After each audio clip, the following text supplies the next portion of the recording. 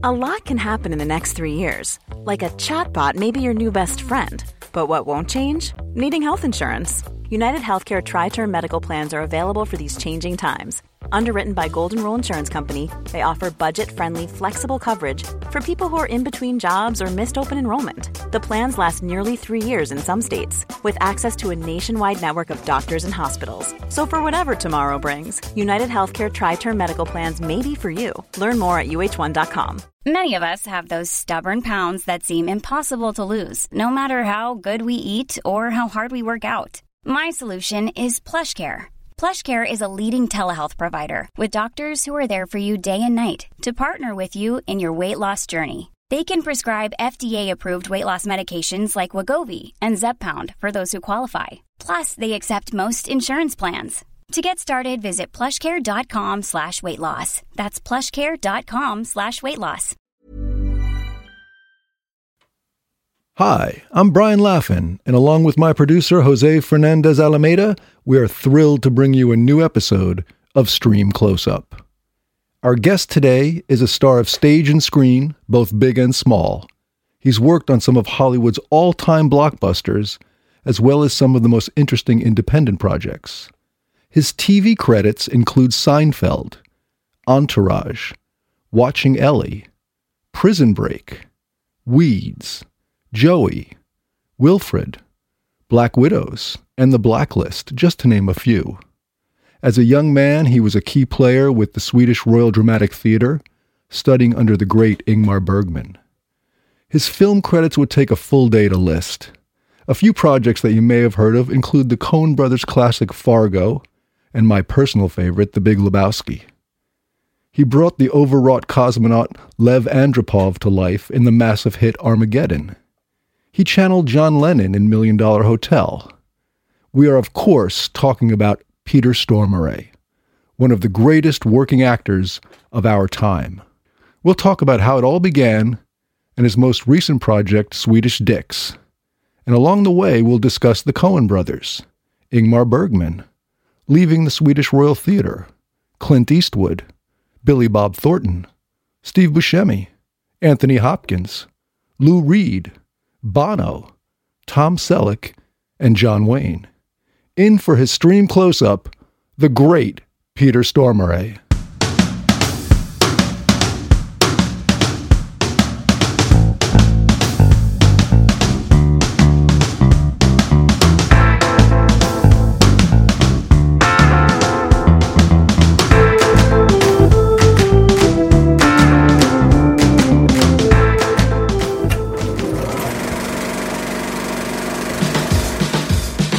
Dear friends, welcome to Los Angeles, the La La Land where dreams can come true.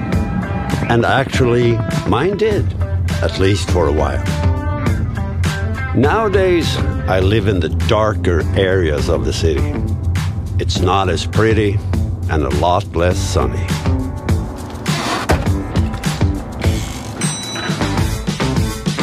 So how did a Swede like me end up in Los Angeles, barely making a living as a private investigator?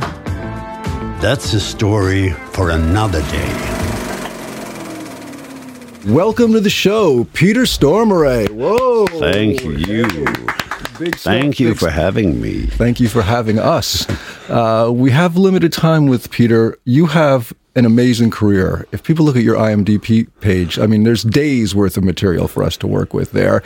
I want to know, when you got started, why did you start chasing this? I mean, you were a young man when you got hooked up with the Royal Academy here. What was the switch? What said, I want to do this? Oh, you mean the move to Hollywood? I mean jumping into acting. Because I was lost. I didn't know what to do. I come from a small village up in the north. And by accident, I came down to Stockholm because a voice led me and said, you got to move your home village. You got to move.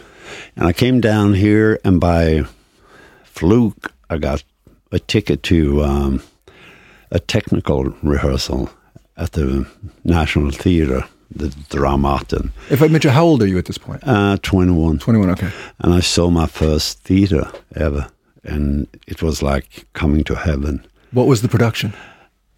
It was called the Ditchgruppen. Ditchgruppen. It's one of the worst flops in the history of Royal Dramatic Theatre, but for me it was like heaven. It's like a door opened and said, welcome, you got to be here. This is your home.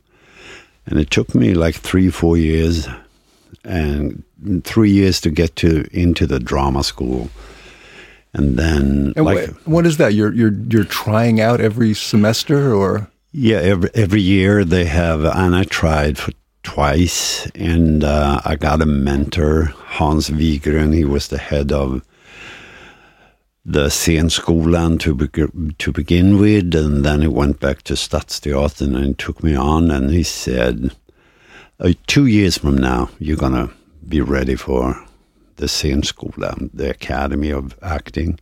And he was right, I got in.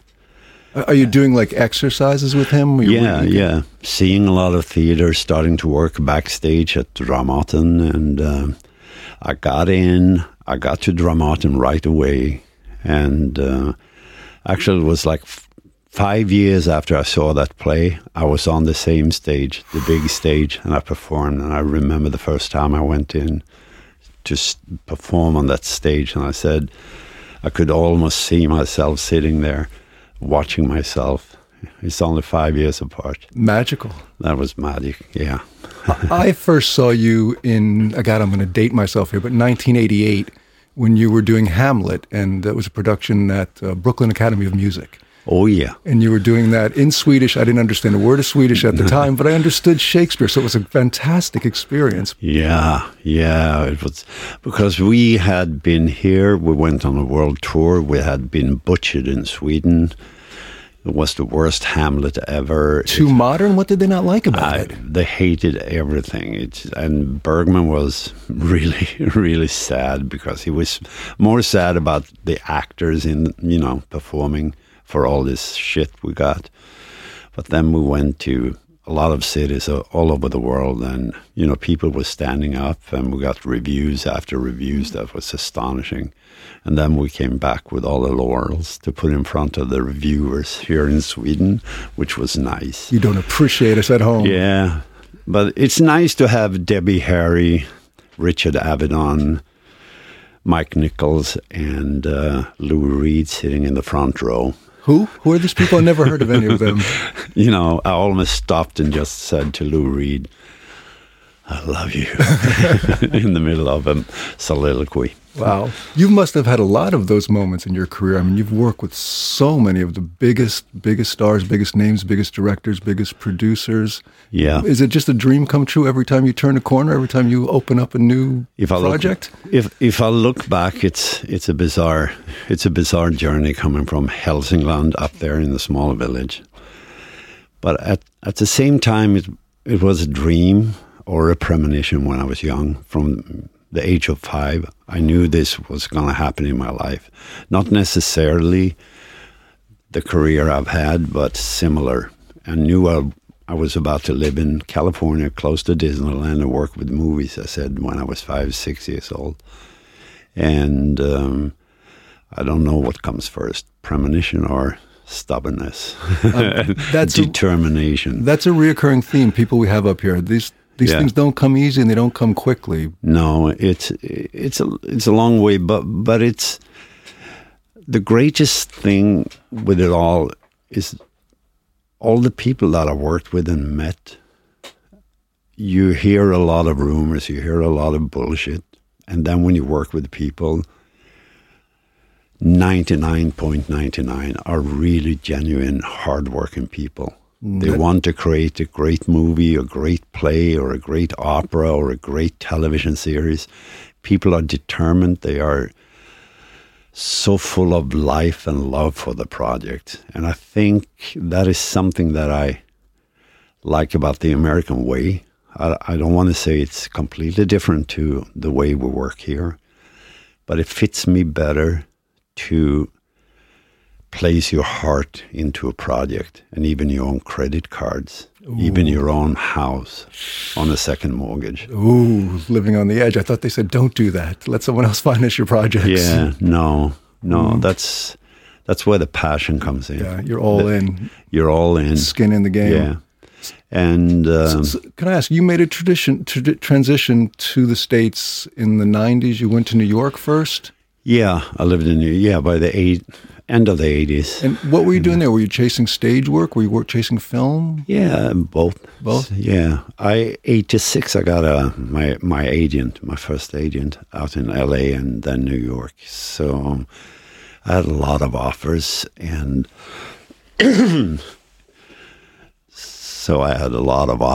but I had a contract with the Royal Dramatic Theatre, and I never got, a sabbatical or a hiatus. Okay. They never said, I have a television series here. It's only 6 weeks. I need to go over to the U.S. And I said, no. Ooh. I have this. I had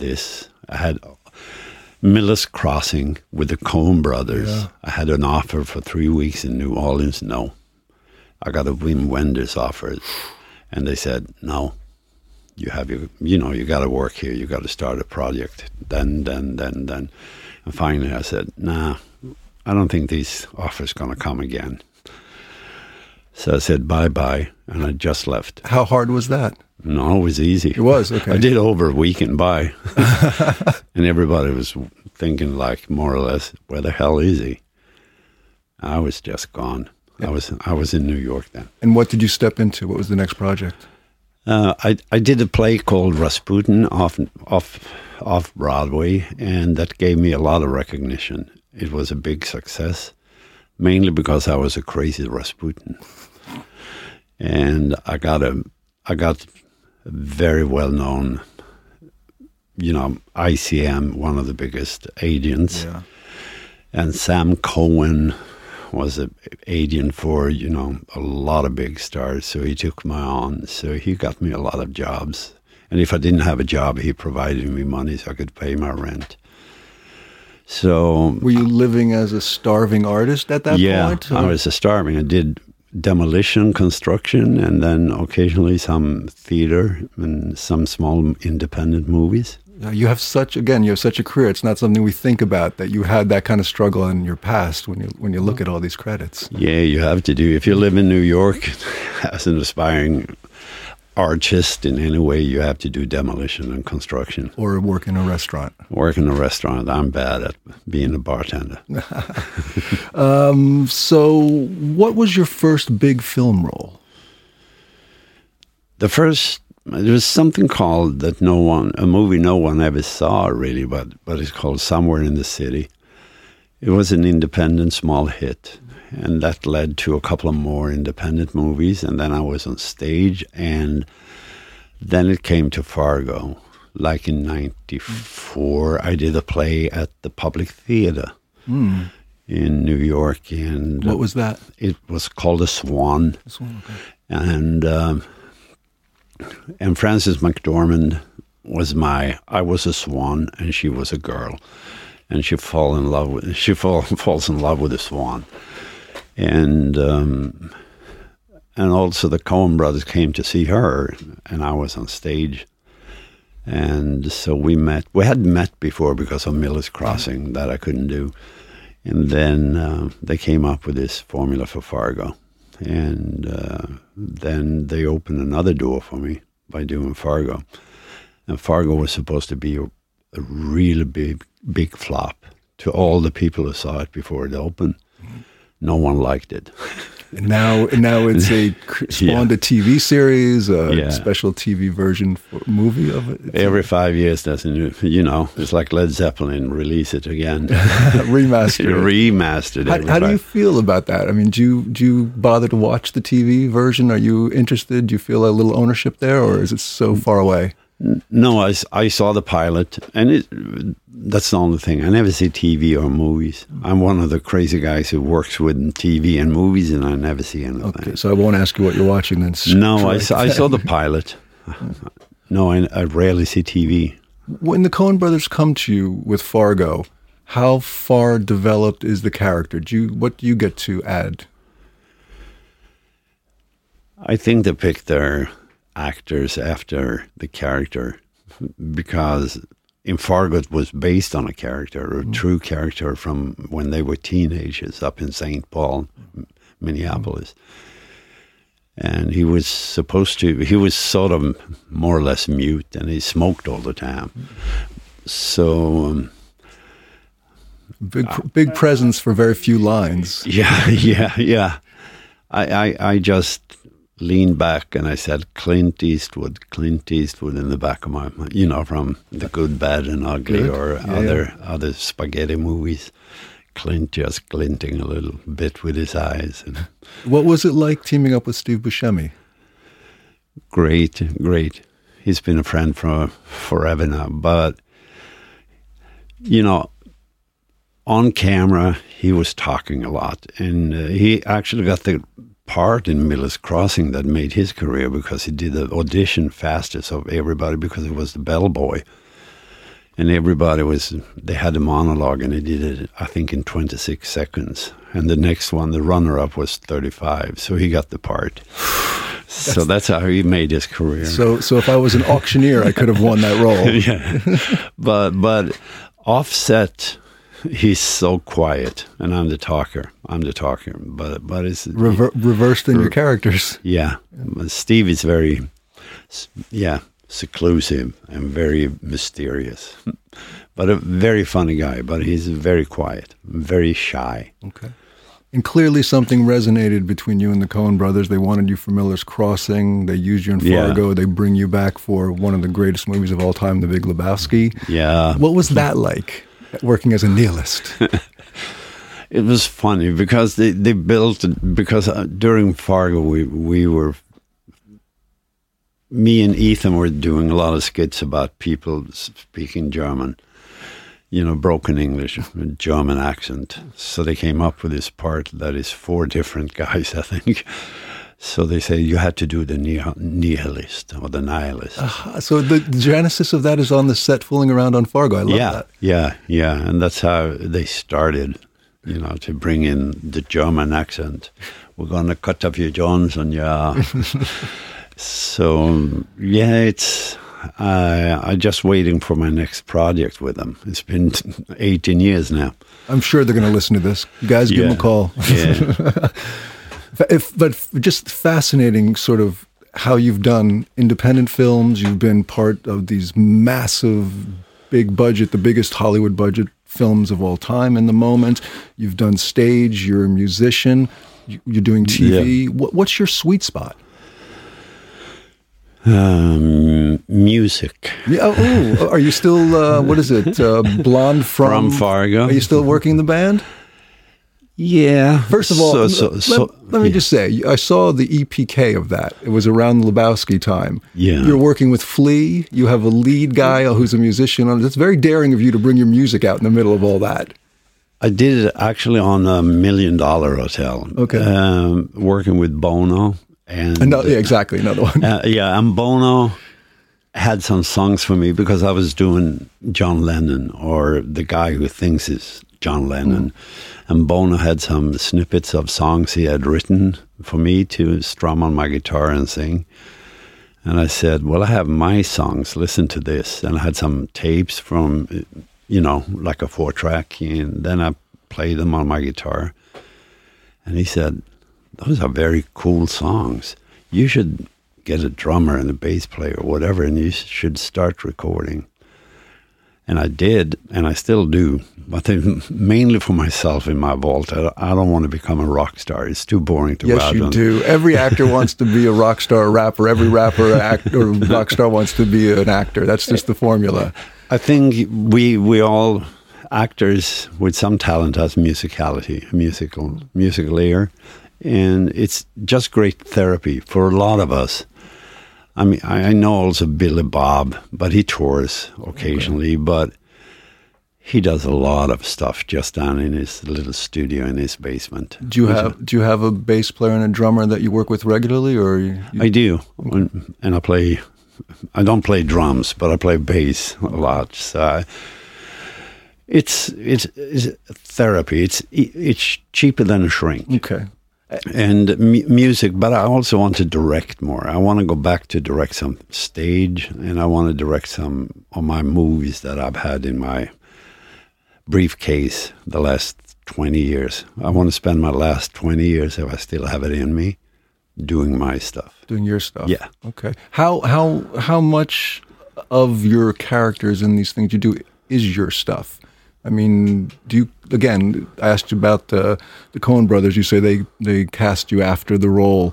Do you get a chance to like fill these characters when you're on Prison Break, when you're on Blacklist, when you make an entourage appearance? Of course. Of course. And I like every actor, you want to do Prince Darkness. You don't want to do, Prince White. It's boring. Everybody wants to do Macbeth on stage. Now I said the word. You can't jinx it. Mm-hmm.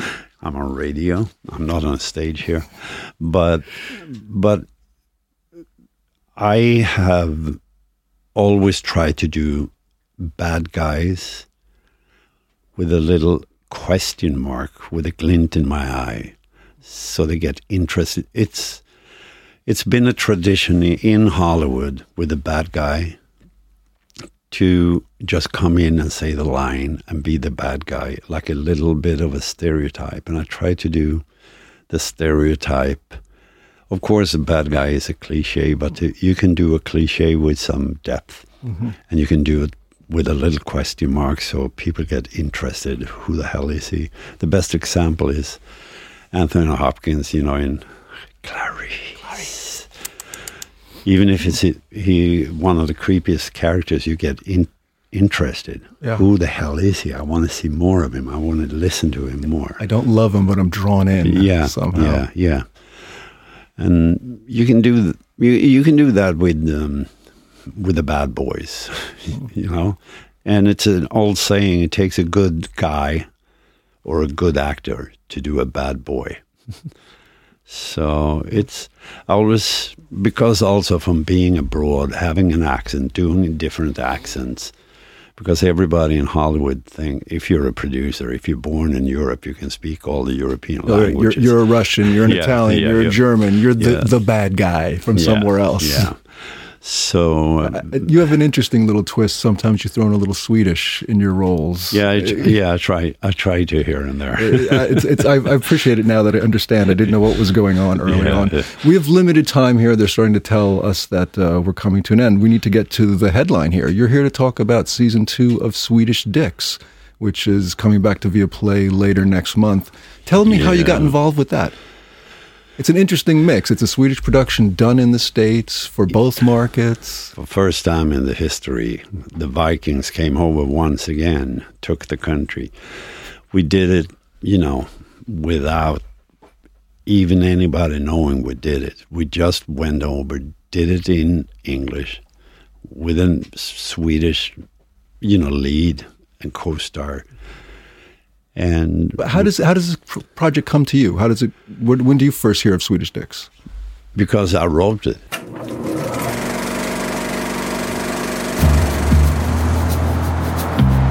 Hey, Graham, I've been meaning to ask your advice on something.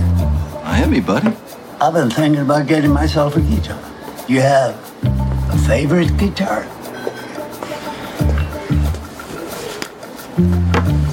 1959 Gibson Explorer. That's my baby right there. How much? I'd say at least $250. $250? No. $250,000. Woo! Now that is a lot. And when did you take this? Photo? Yeah, just last week.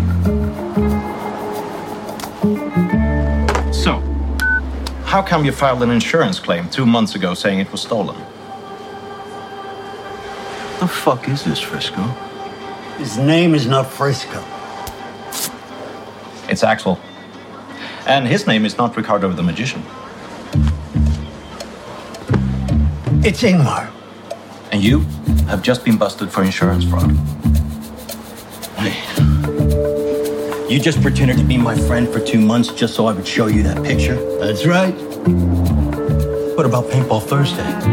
Not gonna be any more of those. And when Melissa broke up with me and you gave me a hug and said bros before hoes? Yeah, I don't believe that.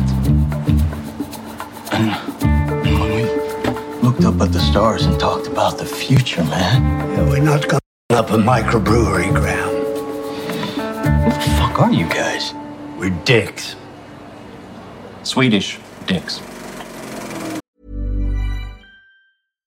One size fits all seems like a good idea for clothes until you try them on. Same goes for healthcare. That's why United Healthcare offers flexible, budget-friendly coverage for medical, vision, dental, and more. Learn more at uh1.com.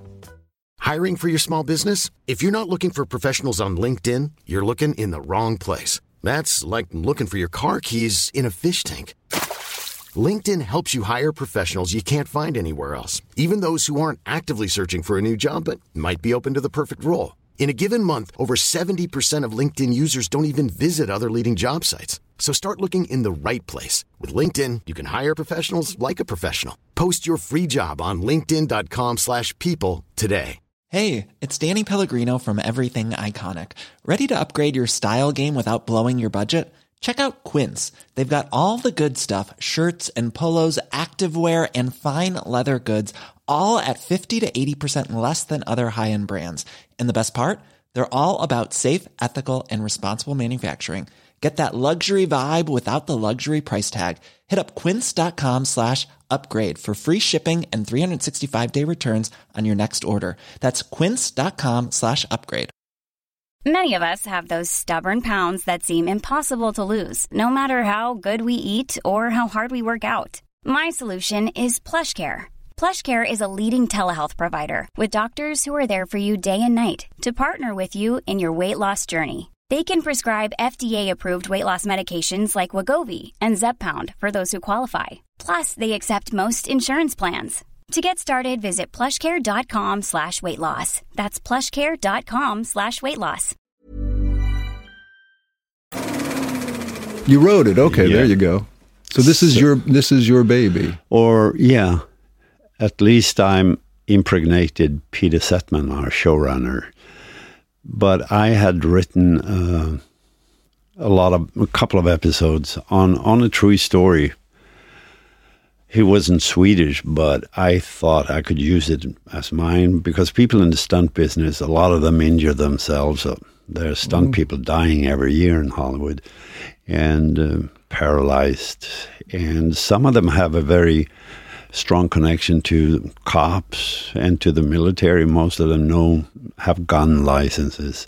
And if they can't work as a stunt guy, some of them move over to become a private dick, a private investigator. Do you remember a TV series with Lee Majors, Life of a Hollywood Stuntman? Yeah. Dude, a little bit of that post-career. Yeah. He's not quite a detective, but he's solving problems. Yeah, he's solving problems. But many of them go, stakeout, looking, infidelity, the lost daughter, where she is. And sometimes bounty hunting is still very lucrative in the U.S., and it's still legal to bring him in for the price. You can't bring him in dead anymore. But it is pretty lucrative. You say that sadly. Yeah. Would it be easier? But it is a profession that you can make. I mean, some of the big guys make millions of dollars every year. It's a nice premise, though, for telling the different stories with each case as well. Yeah. You can cover a lot of ground. And then but from the beginning, I had wrote about this special guy that was myself, who was an actor, and then we turned him into a stuntman instead. And then I approached Peter Settman, a Swedish showrunner, and he said he loved the idea. He said we should concentrate on doing it to half-hour drama instead of an hour drama.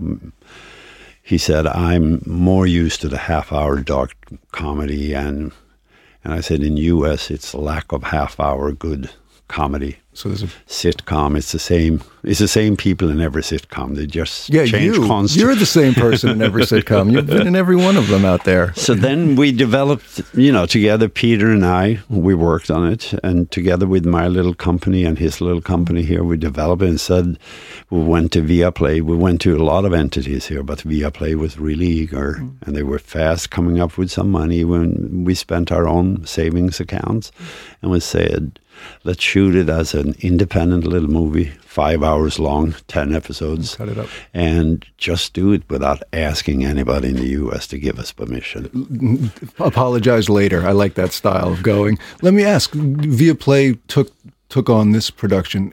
Do you feel a difference in the market now with all these new windows to go with your creative material? Is it a good time to be a creator? It's a good time to be a creator. Yeah. This is people compare it to the 60s or 70s when every band who could play 3 chords got a record deal.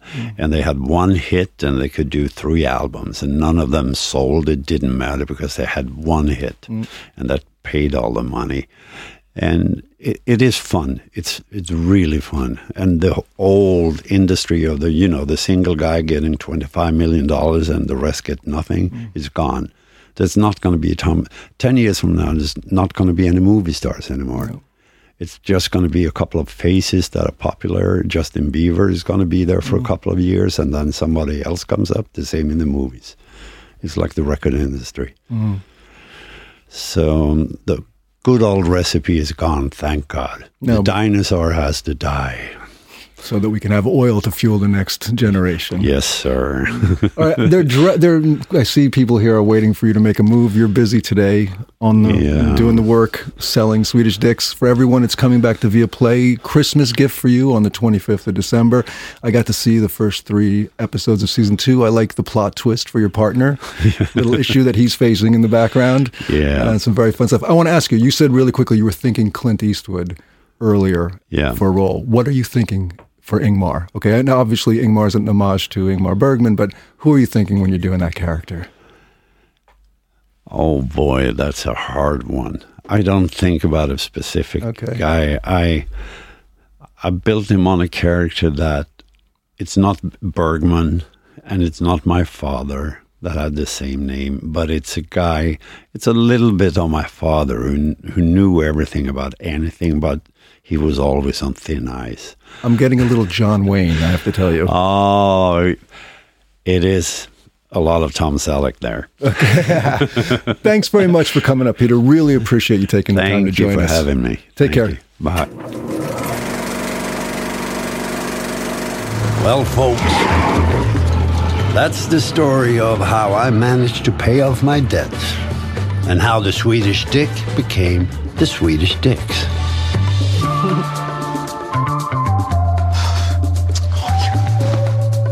I feel dick. If you're still wondering how I went from being an award-winning stuntman to a small-time private investigator who drinks beer in a cemetery and who will eventually find himself tied up in a chair in an abandoned building with an assassin ready to kill me, well, that's a story for another day.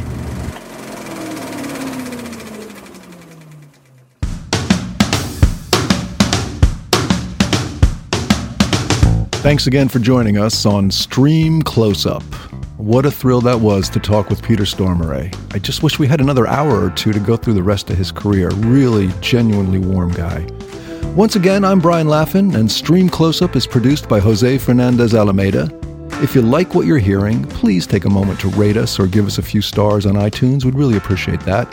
And don't be selfish. Tell your friends about us. As always, we'd like to thank the good people at I Like Radio for giving this podcast a home.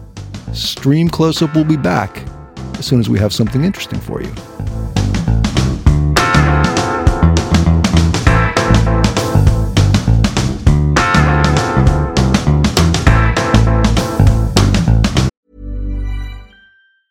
Even when we're on a budget, we still deserve nice things. Quince is a place to scoop up stunning high-end goods for 50 to 80% less than similar brands.